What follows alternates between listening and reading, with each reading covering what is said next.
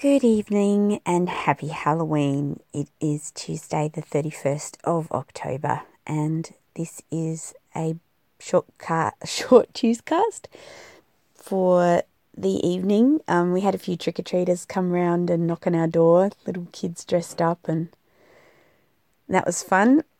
And I've got a few things that I wanted to talk about that I've been watching. One is Stranger Things, which I'm so excited about. It started back again, and I'm watching season 2. I'm also watching The Fall. I just can't stop watching that at the moment. It's really good. And I heard on the grapevine that Olivia Colman's going to play the Queen in the next episodes of not the next season of The Crown, but the season after that, I think. Like seasons 3 and 4 are going to be Olivia Colman, which is awesome. And I think Claire Foy's done an excellent job. But if they're going to move her ahead in age, then Olivia Colman's a fantastic choice. Should be great. I have been watching Crazy Ex-Girlfriend season 2 because that's back on Netflix, which is really good. And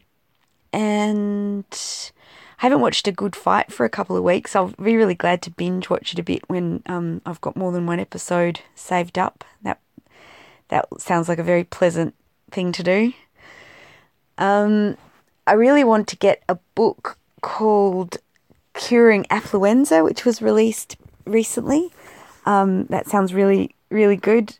I think, definitely worry about how much I'm consuming and wasting, and with the hard rubbish being around, it sort of reiterates how much stuff that we buy that we don't need and how much perfectly good stuff gets thrown away, and sort of sucks that it's like against the rules to go around and pick up the stuff. Like it's like a crime or something to collect, scavenge from hard rubbish, and I think that's terrible. Like, why can't people, if you're just going to chuck it in a crusher, why can't people go through it and get what they could use? I just think it's really horrible and dumb, and yeah, I don't like that rule. What's been happening in politics? Oh, well, we lost the Deputy Prime Minister.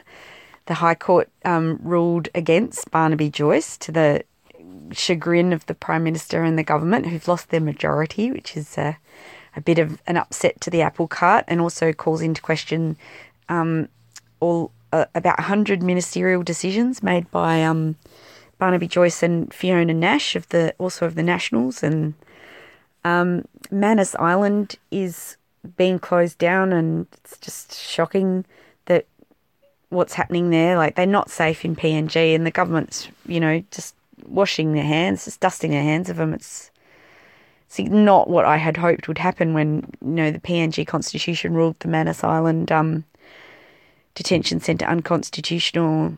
And I think it's very impressive of Papua New Guinea to stand up to Australia in that regard, but just these people have been caught in the crossfire. They're in total limbo, and it's shocking. It's appalling, and I'm mortified and ashamed of the Australian government. Not for the first time, it won't be the last time, but also I was pretty irritated with the complete discounting of the suggestion put forward in the Uluru Statement. Like, they didn't even want to take that to a referendum, and I think that's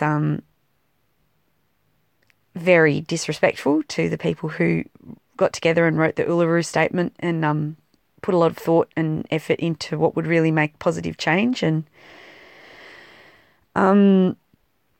New Zealand's got a new Prime Minister who's a bit of a Bernie Sanders, so it'd be really interesting to see what happens there.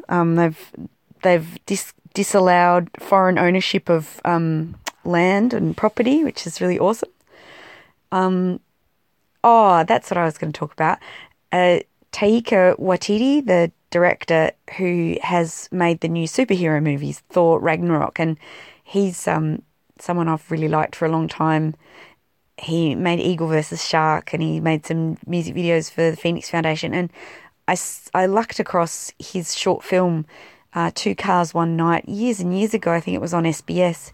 You know how SBS used to have like short films and stuff, and now SBS is Viceland and the Food Network. You think, how the arty have fallen.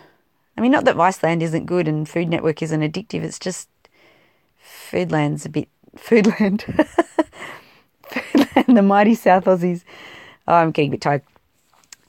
Yeah, so anyway, there's lots of things to be excited about in culture, lots of things to be depressed about in politics. So really the world continues. I made crepes on the weekend. Me and my daughter carved another couple of little pumpkins for Halloween. And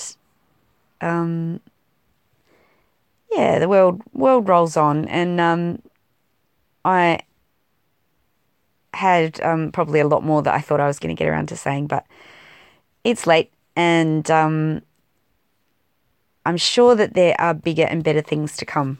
So take care of yourself, and I will see you next Tuesday.